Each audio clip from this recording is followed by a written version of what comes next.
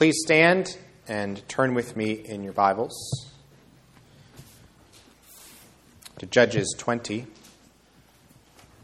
We're going to forego a New Testament reading tonight just because this is a long chapter. We're going to read the whole thing. So Judges 20. Then all the people of Israel came out from Dan to Beersheba, including the land of Gilead, and the congregation assembled as one man to the Lord at Mizpah. And the chiefs of all the people, of all the tribes of Israel, presented themselves in the assembly of the people of God, 400,000 men on foot that drew the sword. Now, the people of Benjamin heard that the people of Israel had gone up to Mizpah. And the people of Israel said, "Tell us, how did this evil happen?" And the Levite, the husband of the woman who was murdered, answered and said, "I came to Gibeah that belongs to Benjamin, I and my concubine, to spend the night. And the leaders of Gibeah rose against me and surrounded the house against me by night. They meant to kill me, and they violated my concubine, and she is dead. So I took hold of my concubine and cut her in pieces and sent her throughout all the country of the inheritance of Israel, for they have committed abomination and outrage in Israel. Behold, you people of Israel, all of you, give your advice and counsel here." And all the people arose as one man, saying, "None of us will go to his tent, and none of us will return to his house.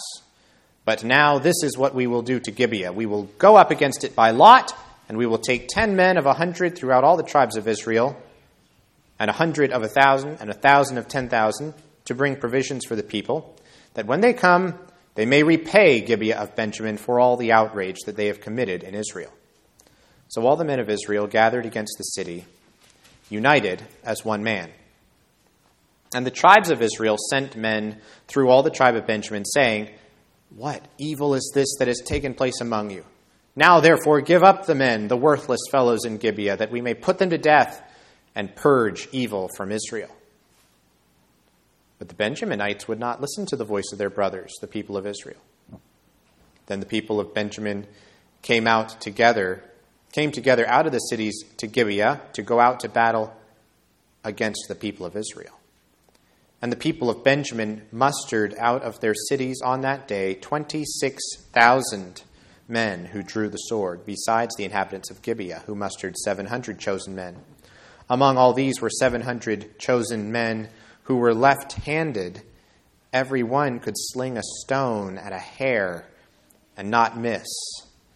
And the men of Israel, apart from Benjamin, mustered 400,000 men who drew the sword.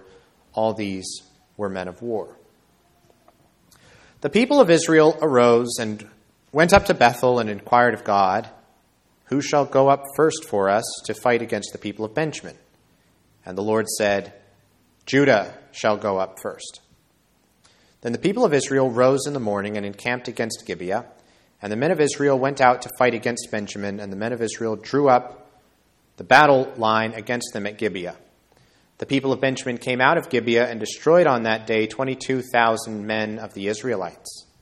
But the people, the men of Israel, took courage and again formed the battle line in the same place where they had formed it on the first day.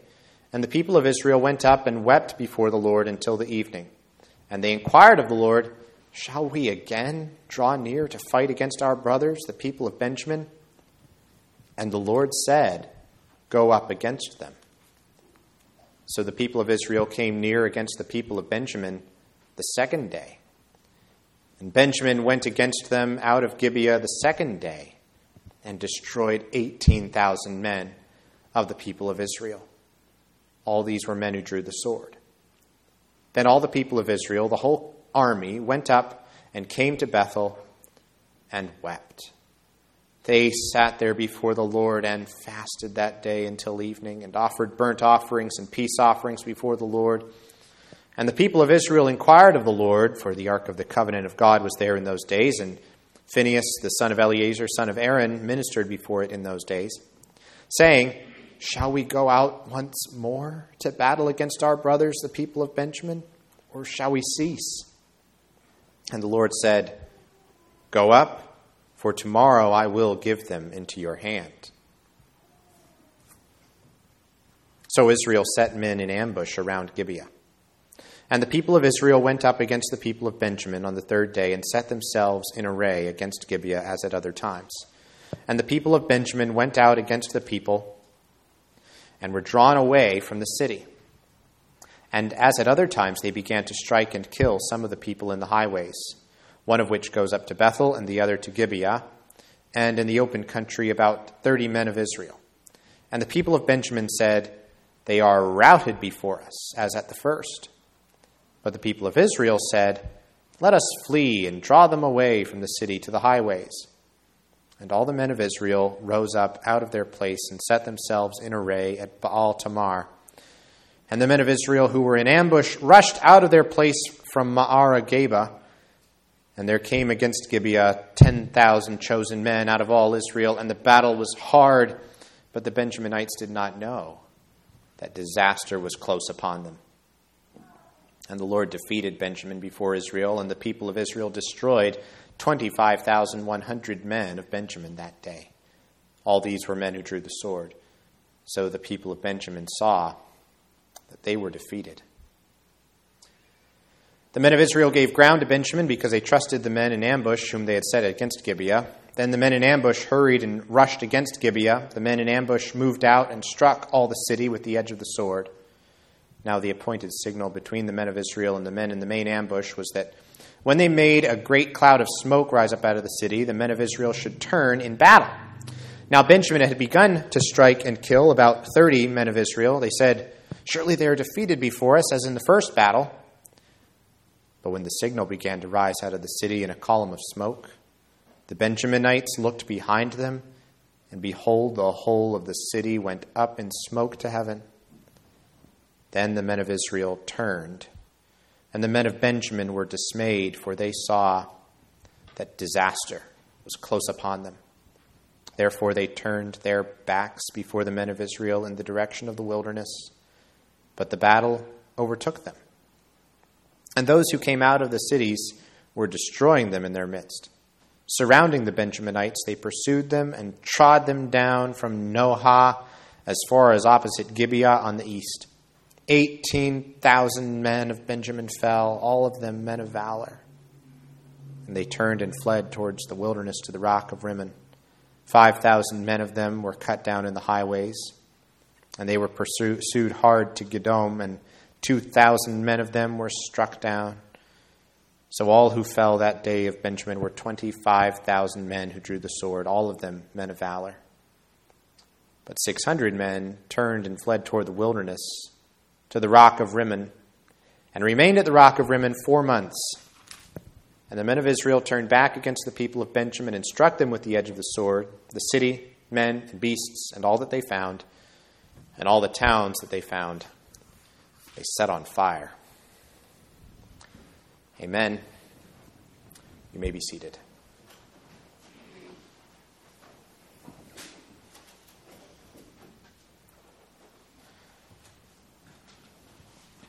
Abraham Lincoln was inaugurated for his second term as president in March of 1865. It was just a month before the Confederate surrender at Appomattox. So the war was almost over, right? And Lincoln at this point was seeking to start to kind of pave the way for post-war reconciliation between the North and the South. In his second inaugural address then, that day, it's very striking when you read it. It's not very long. How Lincoln looks back on the whole war, describing it not as God's judgment just against the South, which you might expect the kind of victorious leader to be kind of pronouncing kind of from a position of judgment. We are in the right and our enemies have been defeated by God. That's not how Lincoln describes the war, though. He really describes it in that speech from his point of view as God's judgment perhaps against America as a whole, North and South. He refers to American slavery, not just Southern, and he supposes, what if God has given to both North and South this terrible war as the woe due to those by whom the offense came? Shall we discern therein any departure from those divine attributes which the believers in a living God always ascribe to him? He says, fondly do we hope, fervently do we pray that this mighty scourge of war may speedily pass away. Yet if God wills that it continue until all the wealth piled by the bondsman's 250 years of unrequited toil shall be sunk, until every drop of blood drawn with the lash shall be paid with it by another drawn with the sword. As was said 3,000 years ago, so still it must be said, the judgments of the Lord are true and righteous altogether. Thanks for bearing with that rather extended quotation. I quote all of that and I ascribe this speech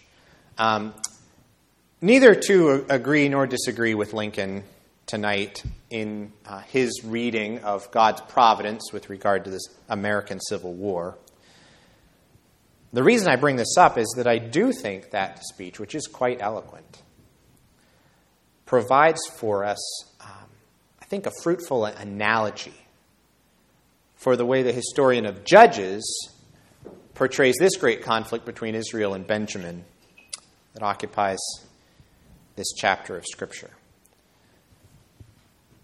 Yet, once again, if we come to this chapter insisting on asking questions like, who are the good guys and who are the bad guys in this chapter, then we will quickly get lost and confused, because those kinds of questions are, well, they're the wrong questions. Not just that they're hard to answer, it's they're the wrong questions. We want to make sure that we try to stick tonight to that alternative question, that better question that we've been trying to train ourselves to ask whenever we read Bible history, which is, what is the Lord doing in this chapter of Israel's life?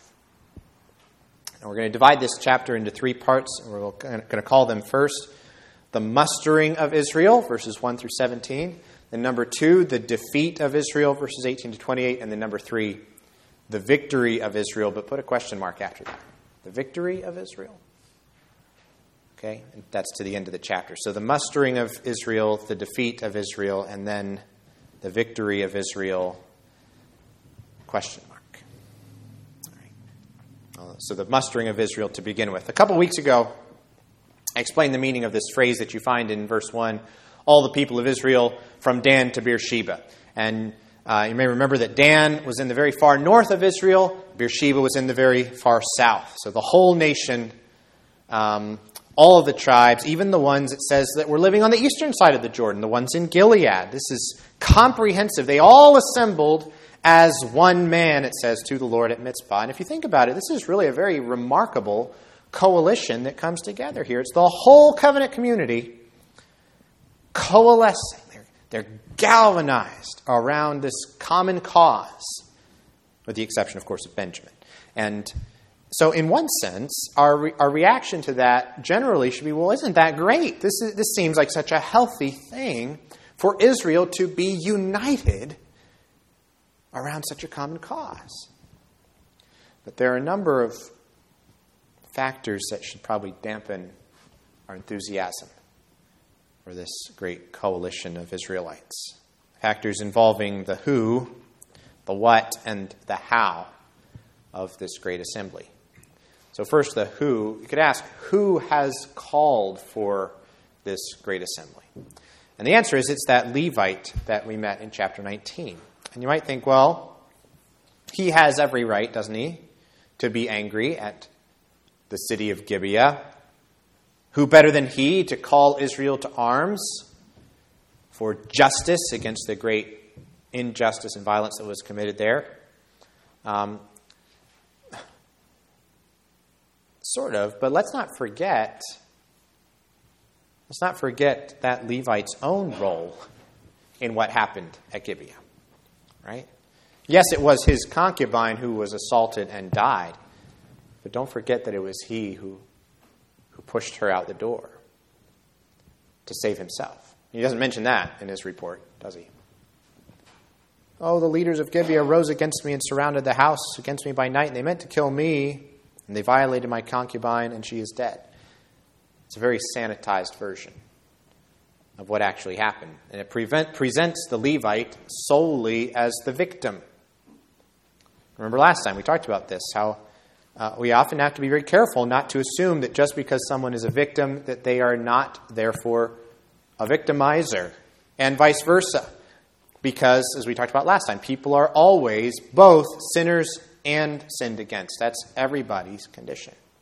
And this is the kind of thing that happens when God's people uncritically accept the narrative that somebody is only a victim, and they miss how that person is also actually part of the problem, something we need to be aware of. There's another angle to this who aspect of this gathering. More than one commentator points out here, this chapter really invites us to compare this very energetic response of all of Israel to this man with basically all of the other judges earlier in the book. When was the last time you saw all of Israel coming out as one man to do anything? Anything at all? For all the enemies in this book that God's people have faced, for all of the battles that have been fought, have you ever seen any leader since Joshua assemble the entire covenant community for any purpose? And yet this chapter shows that it can be done. It can be done. If this Levite could do it, then why don't we see more of this sort of thing going on throughout the book of Judges? That's the question we're kind of being provoked to ask here. Now we also need to ask, what are they coming out for? What are they coming out to do? And this is the what red flag. Why is it that the one time all Israel gathers together as one man to do something all together, why is it that it's to fight against one of their own tribes? Not against the Canaanites. This is against other Israelites, who, granted, have acted like Canaanites, as we talked about last time. But still, Israel's mission that God gave to them was the conquest, which in chapters 1 and 2, of course, they failed dismally to complete. So why couldn't they muster the whole nation together as one man to work on that problem? To help one another to conquer those territories that they had left undone. And it's not necessarily wrong here that they're assembling against Benjamin. That might have needed to happen. But it just raises the question, why now and not at other times? So often we can spend a great deal of time and energy on things that are not necessarily wrong, they're not necessarily bad, they're not necessarily sinful.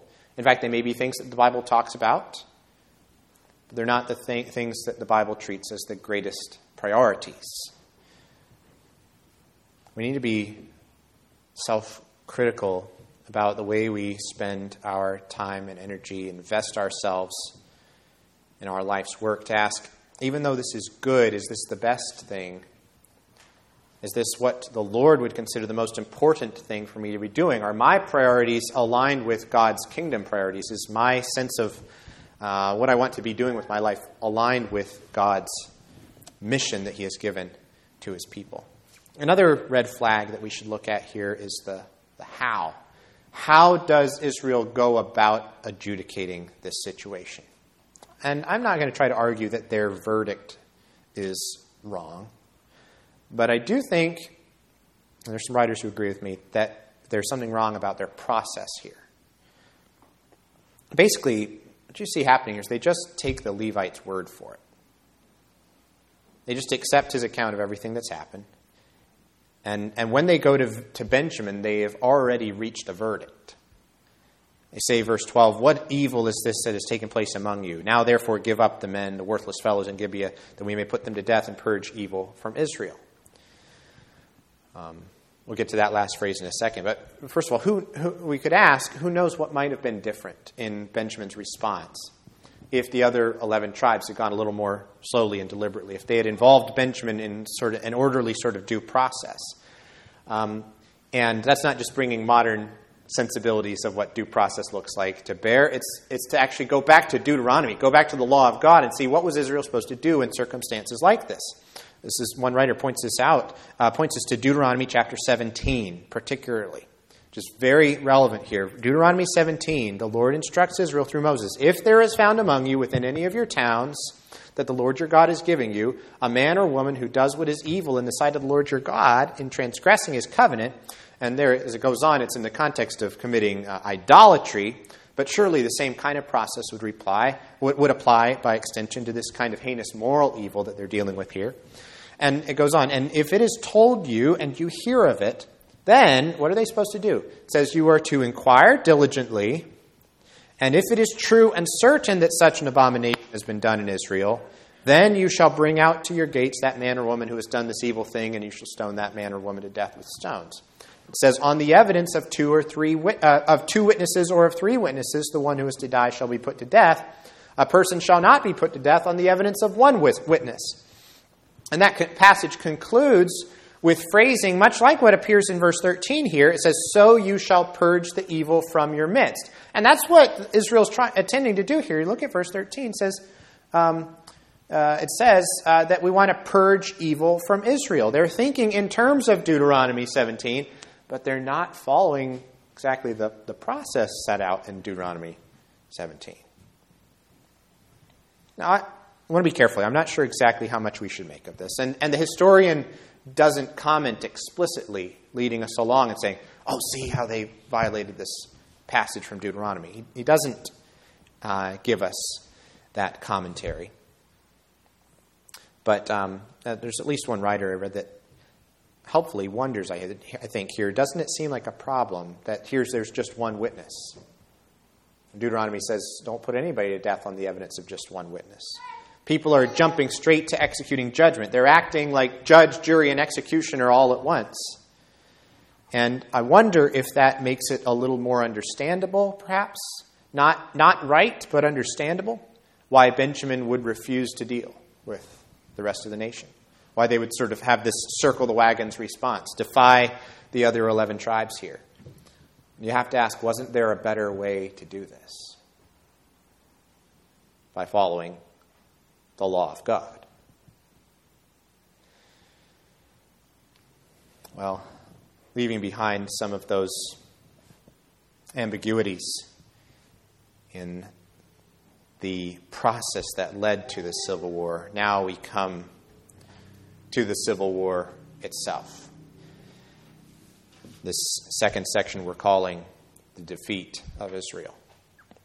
It's very surprising here the way in the first 2 days of battle, Benjamin actually wins decisively. I note those left-handed slingers. It describes those 700 chosen men slinging left-handed. What does that remind you of in the context of the book of Judges? It may remind you of another left-handed man, Ehud, one of the very first judges early in the book. It was because he was left-handed that he was able to kill Eglon, king of Moab. Except now these left-handed warriors are not being deployed against a foreign king. They're being deployed against other Israelites. And apparently with very deadly effect. It's also surprising to see Israel losing the battle when they did first inquire of the Lord. And you almost get the sense, I think you do get the sense, I think this is the message of this section, that the Lord is really sending Israel into battle to be defeated. Pitting Israel against Israel in order to judge the whole nation.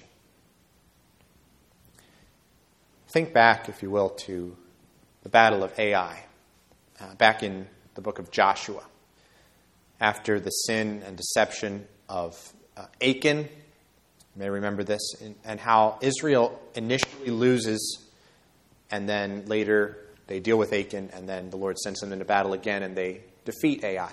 There's a lot of parallels in this whole war to that one.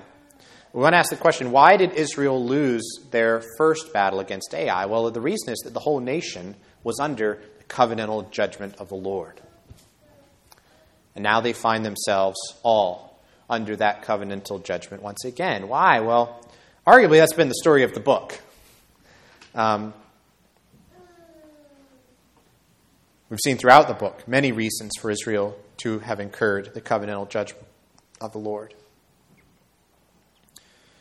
And so, after just their shock at these two initial losses and the death of so many of their countrymen, Israel, in verse 26, goes up to Bethel, weeping, sitting and fasting in the presence of the Lord, offering sacrifices. Israel here is just, they're broken by their failures and losses, and by the knowledge now that they are living under God's severe covenantal displeasure against them.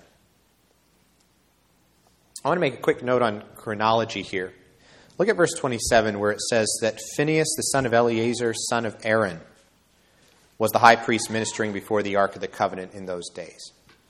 Now, in that verse, the word son there could simply mean descendant, and then you could have an indefinite number of generations. So that could easily place us at the end of the period of the Judges.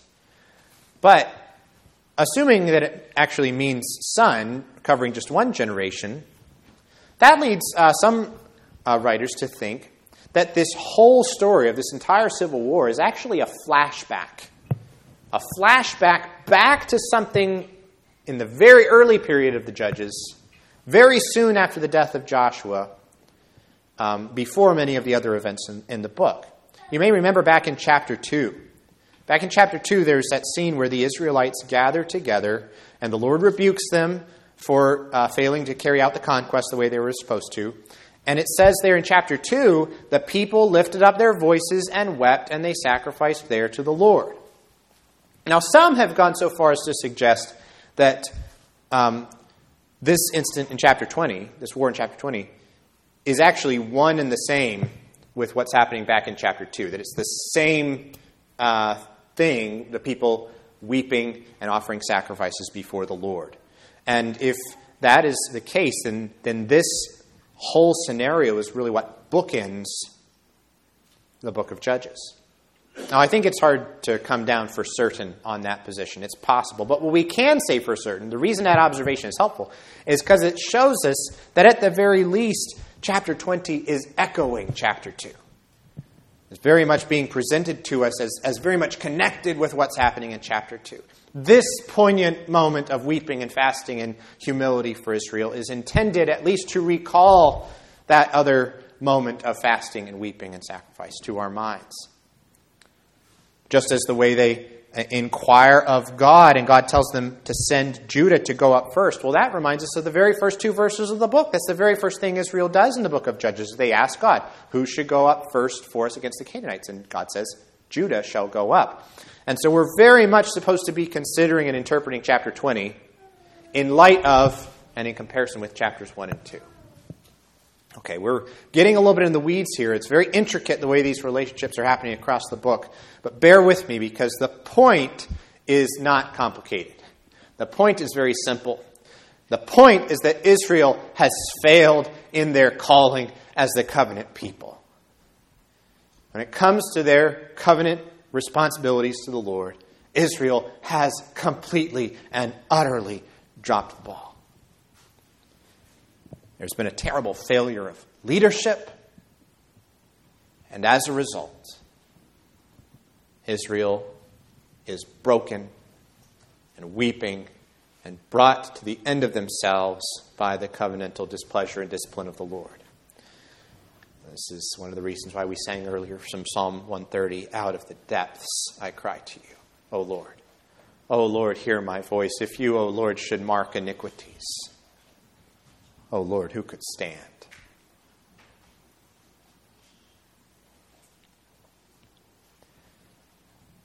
After that intermission of weeping and fasting, Israel comes back to the Lord and asks us one more time, shall we even go up again? Or should we cease? Should we go back to battle against our brothers, the people of Benjamin, or should we just stop now? And the Lord says, this time, not only go up, but this time he says, go up with the promise that I will indeed give them into your hand tomorrow. And so, as with that second battle of Ai, this time Israel wins in a very similar way, the ambush on the city, and so on.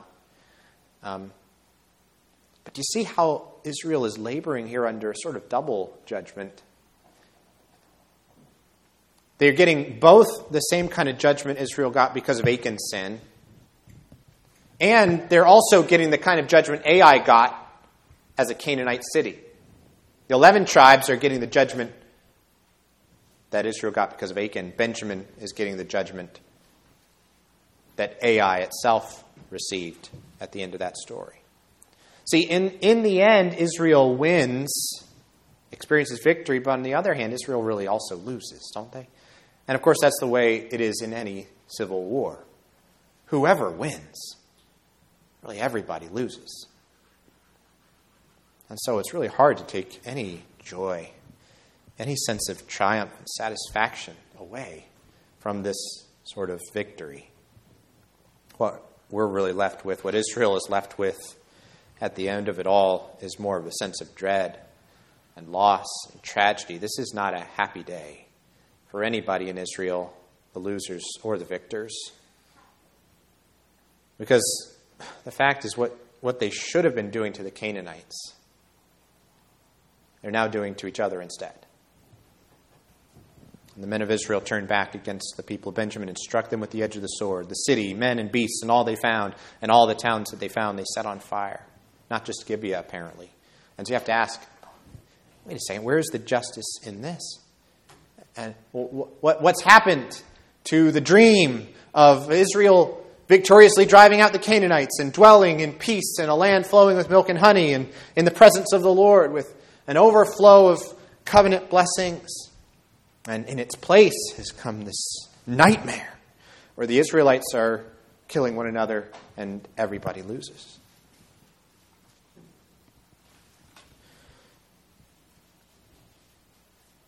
Think back for a second to that refrain that has marked this section. We didn't see it in chapter 20, but it's still lingering in the air from chapter 19, that in those days there was no king in Israel.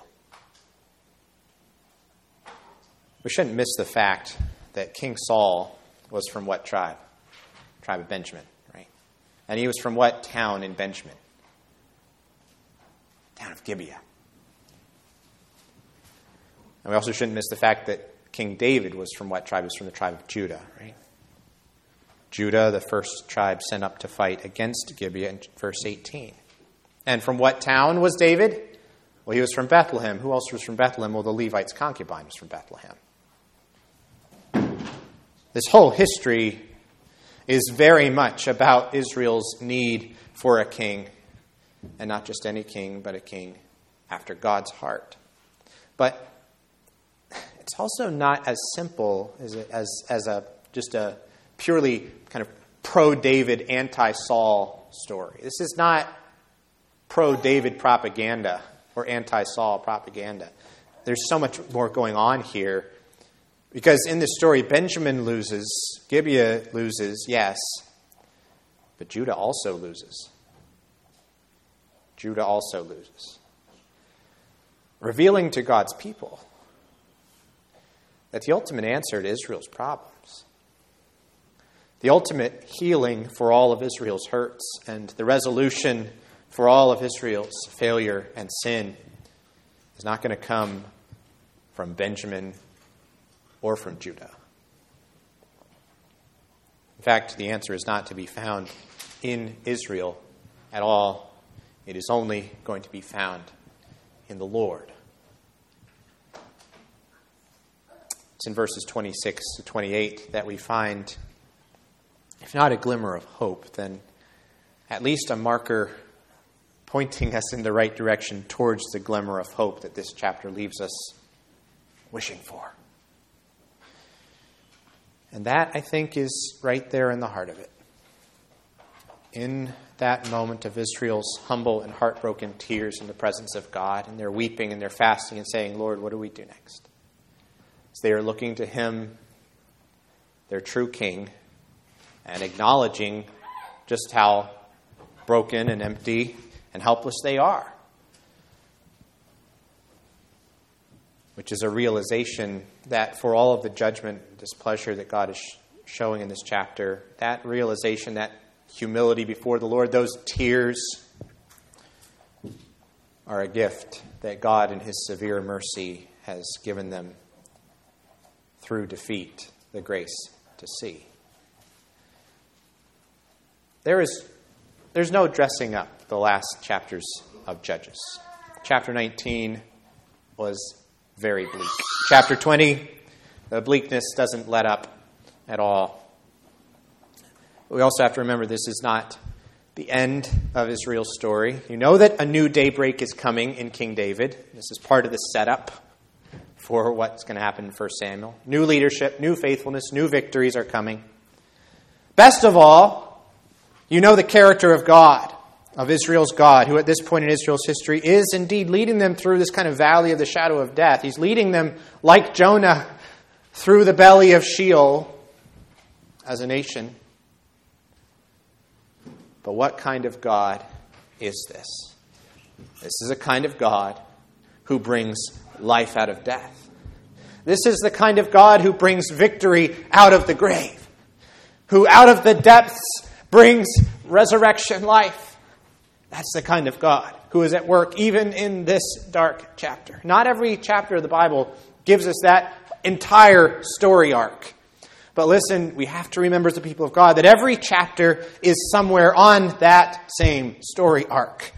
And this one too, for all of its bleakness, still leaves us hoping, still leaves us longing for the coming of Jesus.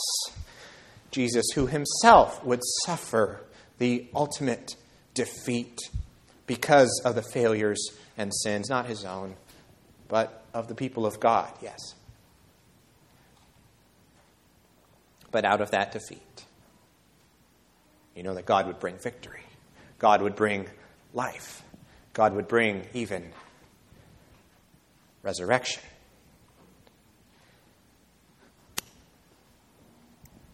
You may think this is not a very cheerful chapter with which to close this particular Lord's Day of the year.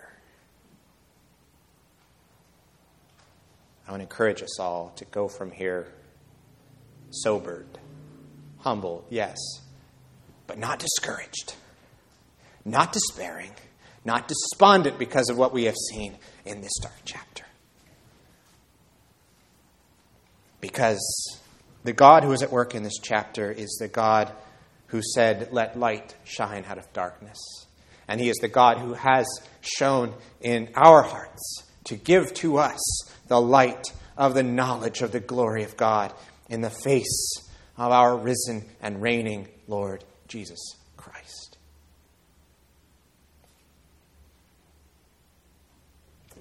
Let's pray.